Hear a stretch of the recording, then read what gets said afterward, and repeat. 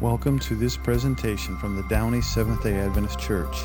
We are located in the greater Los Angeles area at 9820 Lakewood Boulevard in Downey, California. We would love to have you worship with us any Saturday you are in our area.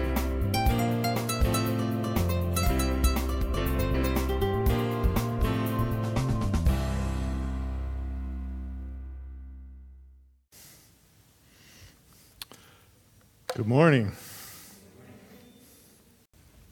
You're familiar with growth spurts, right?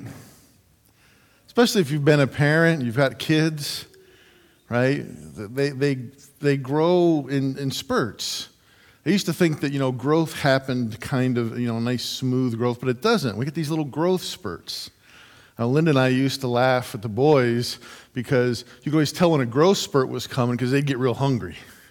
And they'd start eating and eating and eating and eating, and you're like, uh-oh, they're getting ready to grow. And I know that one time I had a big growth spurt when I was younger. I was in 8th grade. And most of you know that I grew up at Adventist boarding schools. My dad was a boys' dean for much of my childhood. And so we lived on the campus, and we had an apartment in the dorm. So all the high school kids knew me, and I was the dean's kid. You think being the pastor's kid is bad. You should try being the dean's kid and living in the same building with all the people all the time. But they all knew who I was, and I hadn't hit any big growth spurts yet. I was kind of short. And the summer between my 8th grade year and my freshman year, how long is summer break when you're in school? 2 months? 2.5 months? Something like that? I grew 3 inches in 2 months. And when you grow 3 inches in 2 months, there's a lot of things that can go wrong. There's coordination issues. Pants never fit. Fortunately it was summertime, so we were all wearing shorts. My shorts just kept getting shorter and shorter and shorter during the summer, The hard part was Sabbath morning and going to church, because every week the pants were too short. It just was tough. And when, my 8th grade year kind of ended and all the high school kids went home for the summer, I was one of the short kids. And when it came back in the fall, I wasn't the tallest kid, but I was 3 inches taller. People didn't recognize me because I'd grown so much during the summer. And sometimes our faith does that too. We can have these growth spurts in our faith. And they often come with some difficulty and some trials. And sometimes they come in the hardships of our lives, in the darkness, in the storms, in the craziness that goes on. Because sometimes we wonder, how do I get my faith? I don't know if you remember this, or maybe you're going through this right now, but sometimes when we were, younger, of course, everybody's younger than me anymore, but when we were younger, maybe you were a teenager or a young adult, and you wonder, how do I get my faith? We read the Bible, and Esther had a 5-gallon bucket of faith, and I just have a little bit. Noah, he's had a whole boatload of faith, and I just have a little bit. Abraham, all these names, and we think, man, these people had faith. How do I get my faith? And we seem to have this concept of one day we'll be walking down the street, we've got our earbuds in and we're bebopping to some good music, and somehow in heaven God will say, it's time. And he'll drop a cosmic water balloon on us, and we just go, I got my faith. Right? And we just expect it to happen. And maybe it'll be magical when I turn 21 or when I get married or when I have kids, and then I'll have faith. But I don't think it works like that. At least not in my experience. Maybe for some of you, if you've had that experience, I would love to hear it, because I've really never met anybody with that experience. But I think it comes in a different way. See, because really what happens is faith is a decision. I've given away the whole sermon again with the first bullet, so please listen to the rest. But faith is a decision. And I want to talk about that, and I want to unpack that a little bit today, because we don't often think of it that way. But let's talk about something besides faith for a minute. Maybe you know somebody who struggled with an addiction, alcohol or drugs or something, right? And some of them make a decision to get clean. We have some of those folks here today, right? Amen is right. And it's a tough decision, right? It's not easy. And there's struggles. And they have to go to rehab and AA meetings and get support from friends and family. And it's tough. But it's a decision they make. Other people sometimes make the decision and it doesn't seem to stick. I had a boss, a coworker once at work. He liked to smoke. He knew smoking wasn't good for him. I mean, I think everybody knows smoking isn't good for him. But he liked to smoke. And he used to say, quitting smoking is the easiest thing in the world. I've quit like 37 times now. Right? Quitting is easy. Making it stick is hard. Right? Making it stick is hard. And I don't think his decision was necessarily very firm. You know, he was a single guy. He didn't have to worry about, I got to be here for the kids or whatever. And he liked to smoke. And so it was difficult for him to make that decision and to stop. And we've probably all made decisions like that. I know I should eat better, but tacos, right? And it's hard to make those decisions. And our faith can be the same way. And it's not just a decision you make once. It's not something you just go to, like when you're 12 years old and you get baptized and you make the decision and then you never have to think about it again. This is a decision that you have to make every day, that I will follow Jesus. Remember the old song, I have decided to follow Jesus, right? There's truth in that. There's truth in that. Because you see, your faith isn't real if you didn't choose it. Right? Your faith isn't real if you didn't choose it. If you're just here because, mommy and daddy were Adventist Christians and grandma and grandpa were Adventist Christians and great-grandma and grandpa were Adventist Christians, and so I'm here, that's not real. That's tradition. Your faith isn't real if you didn't choose it. Right? And it's not a one-time thing. You've got to keep doing it and doing it and doing it. And so today I want to look at a story. We're going to look at two stories, but primarily one in particular. And it's a story we all know. Open your Bibles with me to Genesis chapter 29. And while you're getting to Genesis 29, this is the story of Joseph. Super popular story. You've probably heard it 10,000 times. But I'm hoping to connect some things for you that maybe you've never connected before. And I'm hoping that we can look at it in maybe a little bit new way. But while you're going to Genesis chapter 29, I want to give you a little bit of backstory, okay? So let's back up a little bit. And we're going to back all the way up to Abraham and Sarah. Remember Abraham and Sarah? They were supposed to be the parents of this great nation, and they don't have any kids. So we have the whole Hagar and Ishmael mess up. And I want you to remember that name Ishmael. It'll be important later. So we got Hagar and Ishmael. Finally, Isaac comes along, right? I'm very happy. Sarah dies. It becomes time for Isaac to get married. And Abraham sends his servant to go get a wife for Isaac. Remember this story? Okay. Now, we have no concept of Jews or Israel or anything. But essentially what happens is Abraham sends his servant back to his people, the Jews, if you will, to find somebody who worships God. Okay? And it's a great story. If you remember, the servant goes back and he has this prayer and has a miracle and finds Rebekah. Now, Rebekah comes from Abraham's brother. Abraham's brother gets married. They have a son. Their son has Rebekah and Laban. Okay?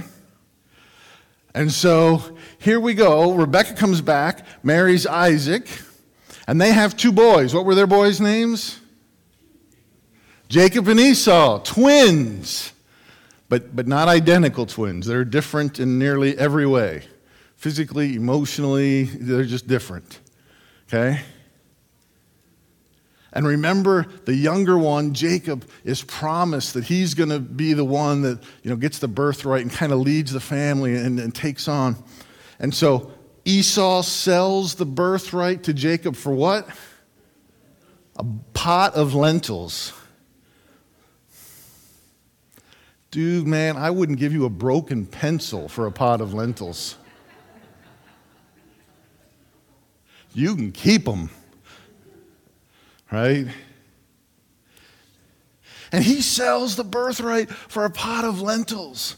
And then when Isaac is old and feeble and getting close to death, it's time to give the blessing. And Rebekah and Jacob trick Isaac into giving the blessing to Jacob instead of Esau. And Esau is one kind of angry, right? He's like, hey, I didn't get the birthright and I didn't get the blessing. And he is fit to be tithed. How dysfunctional is this family? I mean, this is crazy. We talked about families being weird a couple of weeks ago. This is beyond weird, right? This is just dysfunctional. So, Abraham sends Isaac where? Back to my people, kind of the ancestors of the Jews, right? And who does Isaac find? Laban, his mother's brother, his uncle. And Laban has two daughters, right? You remember their names? Rachel and Leah. Leah was the oldest, and she had beautiful eyes, the Bible says, tender eyes. But Rachel was beautiful everywhere. Okay? And Isaac falls in love with Rachel and agrees to work 7 years for Rachel's hand in marriage. He gets tricked on his wedding night, right? And has to marry Leah. What father does this to his daughter? That guy thinks he's marrying your sister, but we're not going to. I want you to go there and marry him. Really? I mean, this is beyond dysfunctional. I don't know what word you use for beyond dysfunctional, but this is beyond dysfunctional, right? And so naturally, Isaac complains, and this part I want you to pay attention to, because I don't know how many years I got this wrong. See, because I thought Isaac worked for 7 years and got Leah, and then worked for 7 more years and got Rachel, which isn't right. He worked for 7 years and got Leah and Rachel, but he had to work 7 more years to pay off the debt. So now, Rachel gets gypped out of a wedding. She doesn't even get to have her wedding. Ladies, how would you feel about that? Not good, right? Yeah, Bridezilla. And now, Jacob is married to 2 women, one he loves and one he doesn't. Can you imagine the home life in this home? How wonderful that must be, right? This is horrible, right? So let's pick this up now. Genesis 29, I think about verse 31, it says, the Lord saw that Leah was not loved, and he enabled her to conceive, and she starts giving Jacob sons. Now, at the beginning of Genesis 30, Rachel's upset because she doesn't have any children, and she's jealous of her sister. So what does she do? She gives her servant to Jacob.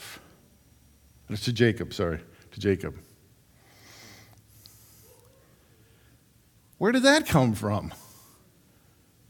Grandma and grandpa, great-grandma and grandpa, right? And so he starts getting sons from them. Well, then Leah quits having sons, so she gives her handmaid to him, and then more sons. So this goes back and forth, this battle of like who can give us the most sons. And Rachel's not having any sons, and she's upset. And in verse 7, Rachel says, I have had a great struggle with my sister, and I have won.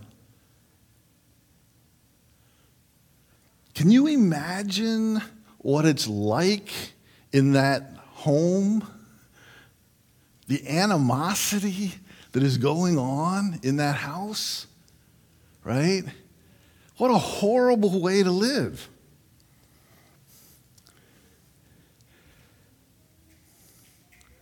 Now, finally, in chapter 30, verse 22, we see that God remembers Rachel, and she has Joseph.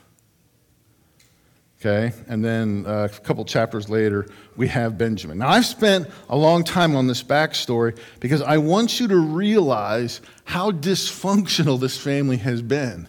Not just in this family, but for generations. And it seems to be getting worse, right? It starts with a little something, it gets a little worse, and it gets a little worse. And by the time it gets down to here, it's just full-blown out of control, right? Now, finally, in about chapter 37, we get to the part that I really kind of want to focus on. So turn with me to chapter 37. We're going to read a couple of verses here, starting at verse 2. You with me? Amen. All right, here we go. This is the account of Jacob's family line. Joseph, a young man of 17, was tending flocks with his brothers, the sons of Bilhah and the sons of Zephlah, his father's wives, and he brought their father a bad report about them. Now, who were Bilhah and Zephlah? Those were the handmaidens that we talked about, right? So we have one father, 4 women, and 11 kids. Okay?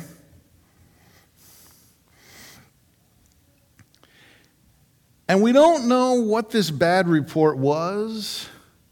And we don't know if the brothers deserved it or not. Maybe the brothers really were messing up and deserved to have a bad report taken home to dad. Maybe they were. We don't know. But what happens when the 17-year-old is going home to tattletale to daddy? How do you think that makes the other brothers feel? Not so good, right? I mean, it sounds like we're talking about a 5-year-old, right? He went home to tattletale to daddy, and he's 17. Let's pick it up, verse 3.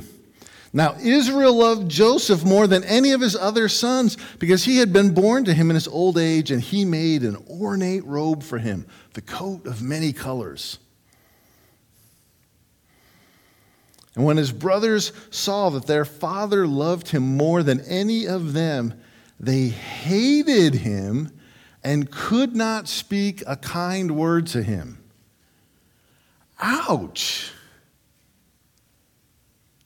Ouch. Verse 5, Joseph had a dream, and when he told it to his brothers, they hated him all the more. He said, listen to this dream I had. We were binding sheaves of grain out in the field when suddenly my sheaf rose and stood upright, and your sheaves gathered around mine and bowed down to it. And his brothers said to him, do you intend to reign over us? Will you actually rule us? And they hated him all the more. because of his dream and what he had said. And then he had another dream, and he told it to his brothers. Listen, he said, I had another dream. This time the sun and the moon and 11 stars were bowing down to me. Now, if you had a dream about the sheaves and you told your brothers and they hated you for it, and you had a second dream, what would you do? Zip it. Just keep that to yourself. But now Joseph, I had another dream. You all bow down to me, the sun, the moon, and the stars, right? Can you imagine how his brothers feel about him now? Right? Verse 10, when he told his father as well as his brothers, his father rebuked him and said, what is this dream you had? Will your mother and I and your brothers actually come and bow to the ground before you? His brothers were jealous of him, but his father kept this matter in mind. Now, the rest of 37 is about Joseph being traded by his brothers into slavery. And we're not going to read that whole thing, but let's look at a few highlights, right? His brothers see him coming. In verse 19, they go, here comes that dreamer, they said. Come now, let us do what? Kill him and throw him in one of these cisterns and say that a ferocious animal devoured him, and then we'll see what comes of his dreams. All right, let's do a little poll here. How many of us have brothers and sisters? Nearly everybody. How many of us had fights or arguments with our brothers and sisters at some point? Nearly all of us. Don't raise your hands. How many of us actually wanted to kill them? You know, I mean, we get upset at our brothers and sisters and we scuffle and we argue, but kill them? Really? I mean, that's crazy. That's crazy. And so you remember Reuben, the oldest, says, no, we can't kill him. Just throw him in the cistern. And Reuben must wander off to try and figure out, like, what do I do? How do I get Joseph out and send him home and have him not tell Dad and not let the brothers kill him? And so I imagine he's out wandering around trying to figure this out when along comes the slave traders. Remember this, they sell them to the Midianites, and they get 20 shekels of silver. And I wondered how much 20 shekels of silver was. 20 shekels would be about 8 ounces of silver. Silver today goes for about $28 an ounce. They got $560 for selling their brother. Now, another way to think about that is 10 brothers, 20 shekels, they each got 2 shekels, which would have been $56. Would you really sell your brother into slavery for $56? I mean, we've spent more than that going out to eat for dinner. Right? Really? $56.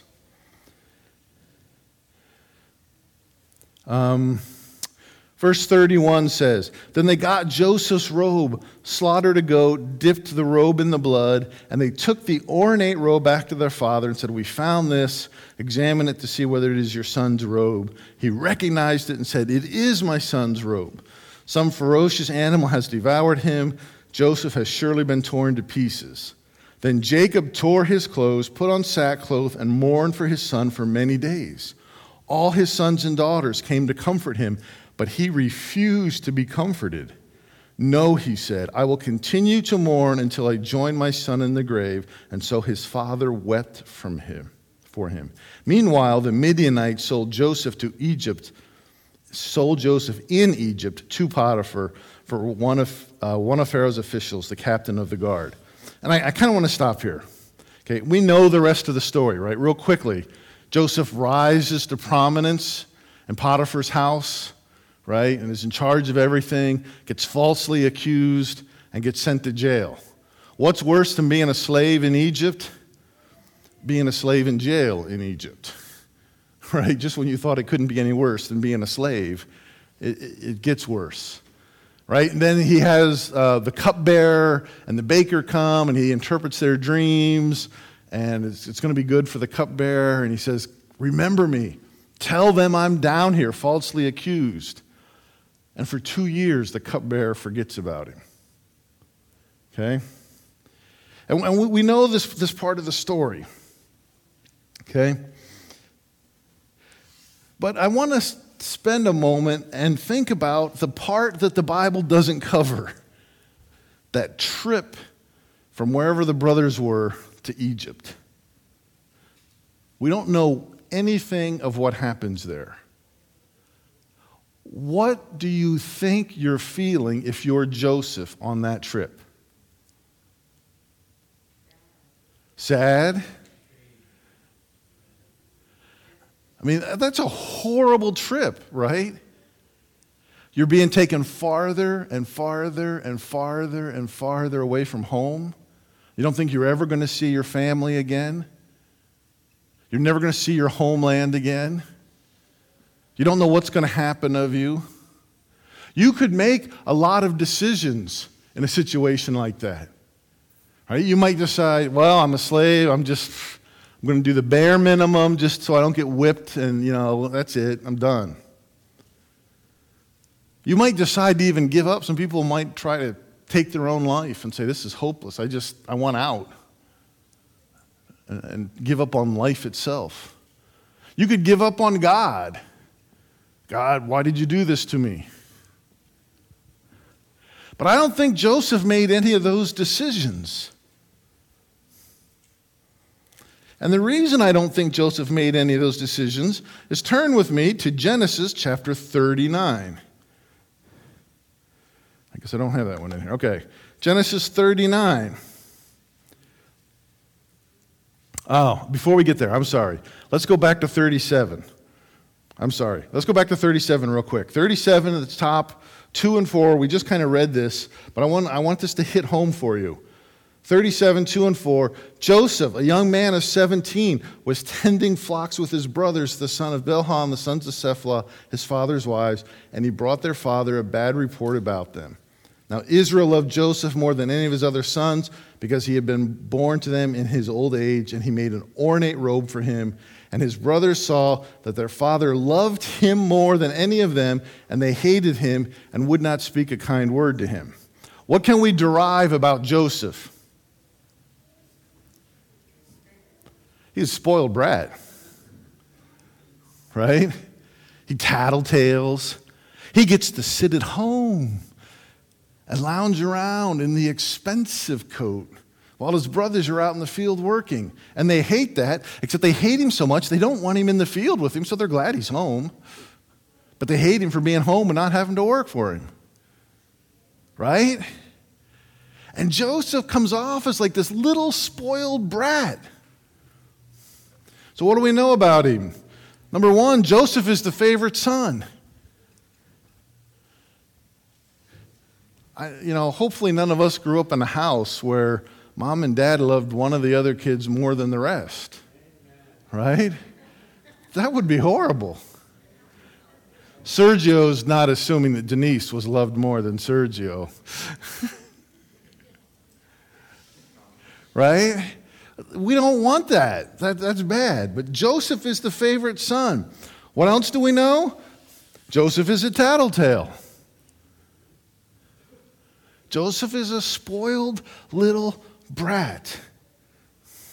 So now let's go on to Genesis 39. Genesis 39, right at the top, verse 2. Verse 1, actually. Now Joseph had been taken to Egypt. Potiphar, an Egyptian who was one of Pharaoh's officials and a captain of the guard, bought him from who? The Ishmaelites who had taken him there. Who are the Ishmaelites? Remember Hagar and Ishmael? These are the Ishmaelites. But the other verse said the Midianites. What happened? How did we get from the Midianites to the Ishmaelites? The Ishmaelites and the Midianites that term is used interchangeably. It was two people groups that kind of lived together. They looked the same, they dressed the same, their culture was the same. It was kind of a nation in a nation, and that term is used interchangeably for the group of people. And we can see it several times in the Bible. Judges chapter 6 is one example. And the Midianites and the Ishmaelites refer to the same group of people. They couldn't tell them apart. You couldn't look at them and tell who was a Midianite and who was an Ishmaelite, because they looked and acted and their culture was the same. And so the Bible uses these two terms interchangeably. And I want you to think about that when you read some of these Old Testament stories and it talks about the Midianites attacking Israel. Because who were the Midianites? The Ishmaelites. And that war was already beginning, even in the Old Testament. All right. So, verse 2. The Lord was with Joseph so that he prospered, and he lived in the house of his Egyptian master. And when the master saw that the Lord was with him, and that the Lord gave him success in everything he did, Joseph found favor in his eyes and became his attendant. Potiphar put him in charge of his household, and he trusted to his care everything he owned. From the time he put him in charge of the household and all that he owned, the Lord blessed the household of the Egyptian because of Joseph. And the blessing of the Lord was on everything Potiphar had, both in the house and in the field. And so Potiphar left everything he had in Joseph's care, and with Joseph in charge, he did not concern himself with anything except the food he ate. Wow! What happened? How did Joseph go from tattletale and spoiled brat to a very successful man that's in charge of everything? What happened? Now, verse 2 says what? The Lord was with him. Is the Lord with spoiled brats and tattletales? Does the Lord bless spoiled brats and tattletales? I don't know. Can the Lord change the heart of a spoiled brat and a tattletale? Yes. Yes. See, I think Joseph made a decision somewhere on that trip, and with all the decisions he could have made, he finally said, I am deciding to leave this into God's hands, primarily because you don't have much of another decision, right? We hear this from the people that have addictions. It's not till you reach rock bottom, there ain't nowhere else to go, that you make a decision sometimes, right? And when you get to that last bit of rope, then you're like, all right, God, I guess I'll trust you. And Joseph makes a decision to trust God and to leave the outcome in God's hand. And he could have said, hey, I've gone from being the spoiled brat son of a rich man to being a slave, and I'm just going to give up. Or he could say, I'm going to do the best that I can do and leave it into God's hands. And then this took a while for this to happen, right? It says Potiphar was blessed in the fields. That would take a number of years for the cows or the sheep or whatever it was he was raising to have more babies and to grow and less deaths. And so this took years, probably at least 3 to 5 years minimum. We think it just happened overnight because it's only, that much in the Bible when we read it. But this was years of time. And then he ends up in jail for something he didn't do. And then the cupbearer forgets him. What do we learn from that? See, having faith doesn't make life easier. You can have all the faith you want. It does not make your life easier. Look at all the people in the Bible that had a rough go of it. Was Paul's life easy? Was Noah's life easy? Was Daniel's life easy? Was Joseph's life easy? Will your life be easy? No. Having faith doesn't make life easier. Having faith makes life possible. Now, some of you might be saying, well, Bill, wait, I've got some friends that aren't Christians, and they're having a pretty good life. They seem to be having a good life without Him, without God. And I would say, but are they really? Because we all know of people, we've all heard the stories of very successful people who seemingly made it all, who were sad and empty and lonely, still searching for something. Sometimes they even commit suicide in the middle of their heights of fame. It doesn't sound like they're having a good life. See, maybe a better way to say it is having faith makes a meaningful life possible. And I don't know about you, but I want to have a meaningful life. I want my life to have mattered to somebody for something. That I helped point somebody to Jesus. That I did something for that. Not meaningful in the way of, I want statues built for me or whatever, right? No. I want my life to have eternal significance. And faith is what gives us that. Faith is what gives us that. And just real quickly, I am going so long, but I'm having fun. I hope you guys are. All right. Real quick, Daniel's life. We're not going to spend as much time on Daniel's life, but if you want to turn with me to Daniel chapter 1, we see a lot of similarities between Daniel and Joseph. He's ripped out from his homeland and taken away and made a slave in a foreign land, right?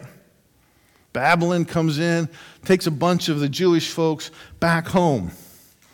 And we don't have all of the information about Daniel that we have about Joseph, but we do see some things that we can learn from it. So if you're with me in Daniel chapter 1, verse 4, when they get back there, they start testing the young people to see who should work for the kingdom. And verse 4 says they're looking for young men without physical defect, handsome, showing aptitude for every kind of learning, well-informed, quick to understand, and qualified to serve in the king's palace. He was to teach them the language and the literature of the Babylonians. Okay? So Daniel and his friends, what can we surmise about them? They were good looking.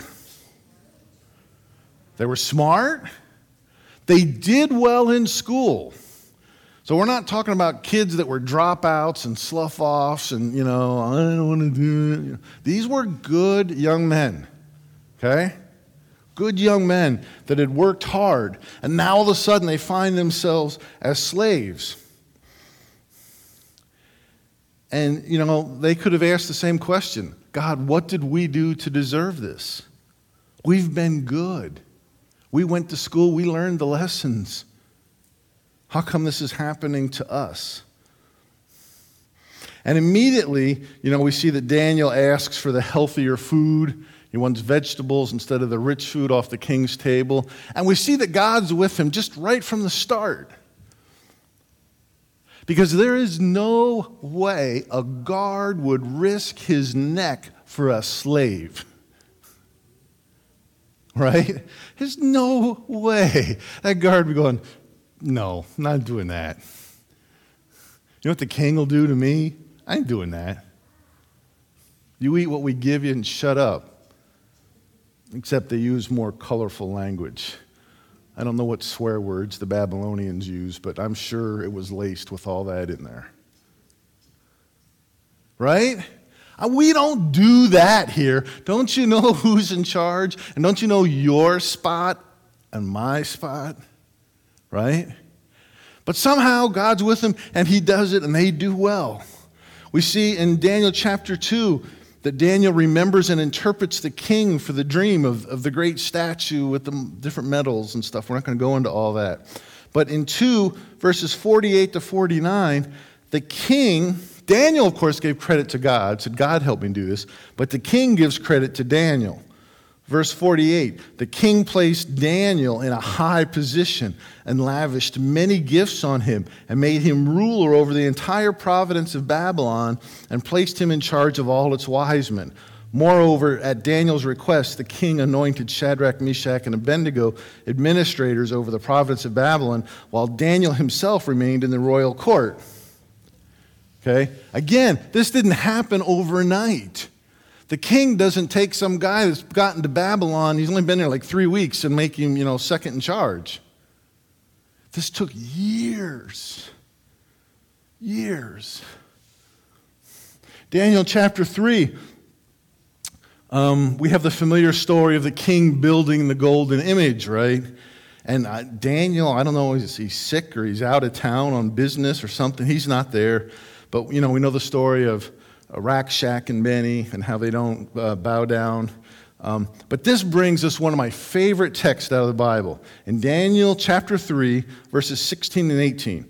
If this is not underlined in your Bible, it should be. Shadrach, Meshach, and Abednego replied to him, King Nebuchadnezzar, we do not need to defend ourselves before you in this matter. If we are thrown into the blazing furnace, the God we serve is able to deliver us from it. And he will deliver us from your majesty's hand.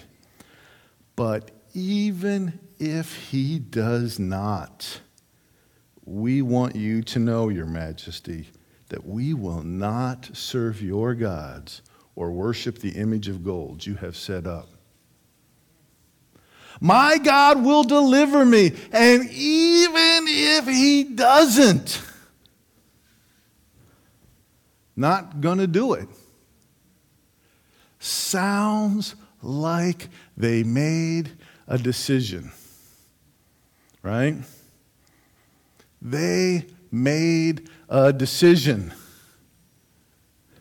Now, I don't know how they made the decision. I don't know if they gathered around, and huddled up and said, all right, I'm not going to bow, you're going to bow, I'm not going to bow. Okay, already break, no bow. I don't know how they made their decision. But they made the decision and they stuck to it. And I'm telling you, it's tough to stick to it when you're standing there looking at the fiery furnace. Right? There's no ands, if, or buts about what's going to happen here in a minute. Right? The whole nation is there. The army is there. The guards are there. You know what's going to happen. Now, why would they expect God would walk around in the fire with them? That's never happened before. So you and I, if we were in this place, we'd say, well, God did it for, Rakshak and Benny. Maybe he'll do it for me. This has never happened before in the history of the world. That's faith that comes in the storms of life, that is rooted in a decision that we will not bow.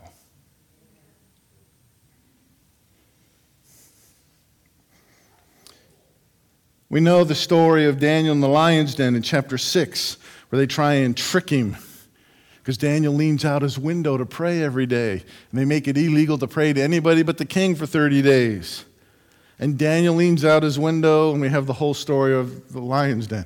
And sometimes we're tempted to say, well, why didn't Daniel just, pray from inside the living room? Right? Does anywhere in the Bible tell you have to lean out the window? No. You don't have to lean out the window to pray. In fact, I would bet that nobody here has leaned out the window to pray in their entire lives. It's not a requirement. So why doesn't Daniel just, I'll just pray from the living room and not lean out the window? Is it a sin to pray from the living room? No. But maybe it's an issue when you don't trust God enough to put him first and say, I always pray leaning out the window. And today is no different. And I trust God no matter what happens. Maybe that's where the issue is. There's too many times we're willing to fall back to a spot that's not a sin. It's not a sin to pray from the living room. But we gave up representing our God in the way we always have. And maybe that's the problem.